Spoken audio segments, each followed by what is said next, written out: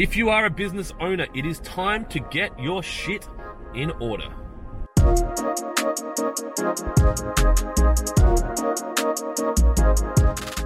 Good morning and welcome to In the Car with Clint. Driving to work in a rainy, shitty South Australian day. This is our winters. It is what it is. But I want to talk to you about your obligations financially with the ATO, the Australian Taxation Office, and how that impacts your business moving forward from today for the years that come. I had a meeting with my accountants. Some people say accountants, like there is two. There was actually two. Well, there's actually three. Yesterday we did some tax planning, and we talked about how obviously we're going to maximise our tax efficiencies, and that's completely legal and it's fine, and it's very intelligent for you to do that.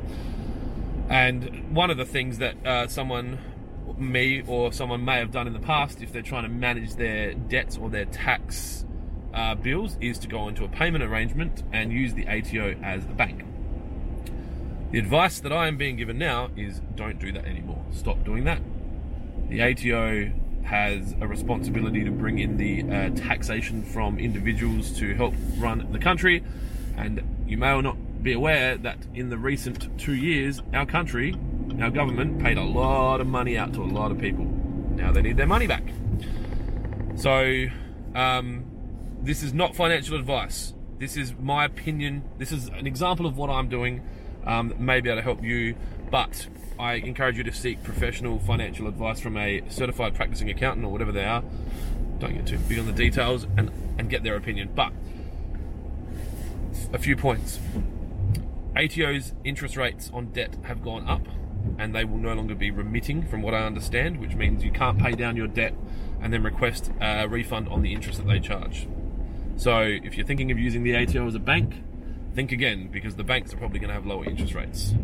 2, there are fines for late lodgement of BAS. Do not mess around with this shit.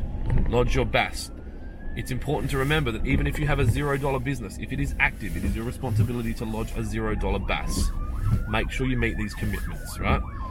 If you start missing those, red flags fly up, and then all of a sudden, our friends at the Australian Taxation Office will be knocking on your door just to come and do a friendly audit on your business. On that, you may or may not know, you can actually get audit insurance. Probably not a bad time to buy audit insurance if that's being offered to you, because I would say we're going to probably see an investment in clawbacks from the ATO, and audits cost a lot of money, and in the insurance for an audit, say for example, I think we're covered for up to $25,000 of accounting costs around an audit, and I think we pay $870 a year for that. Might be a cost worth looking at. And then obviously, finally, make sure you know your commitments and know where you are. I think that a lot of businesses have been using the 2-year global pandemic as an excusable reason to not lodge things, to not complete things, to not pay things, but those grace periods are over, and if you could get called in on your debts, and it's going to be a problem. So make sure you keep your shit in order, right? It's going to serve you. Bonus thing that actually came up from yesterday. If you're doing your tax returns, you may not want to be as edgy with your tax returns as you may have been in the past. Obviously, you're always going to comply with the law, but if you're claiming, if your profit shows too low for the year, it is not out of the realms of possibility that a bank may call in their debt. Banks are a business too, and they are risk averse, and if they are worried that you're not going to be able to service your debt, they might call it in. So now is not the time to be over leveraging and doing crazy things, unless you have a ridiculous appetite. And contradictory, these are also the times when some elite people will make the most money they've ever made. So you do you.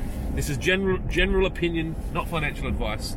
I just suggest that if you are interested or concerned about your tax obligations, your loan obligations, etc., get a professional in place to talk about it and understand where you sit. If you are not currently confident that your accountant is good, go back to my video about accountants. But If I ask you the question, do you have a good accountant, and you say, I think so, you don't have a good accountant, and it's time to start looking.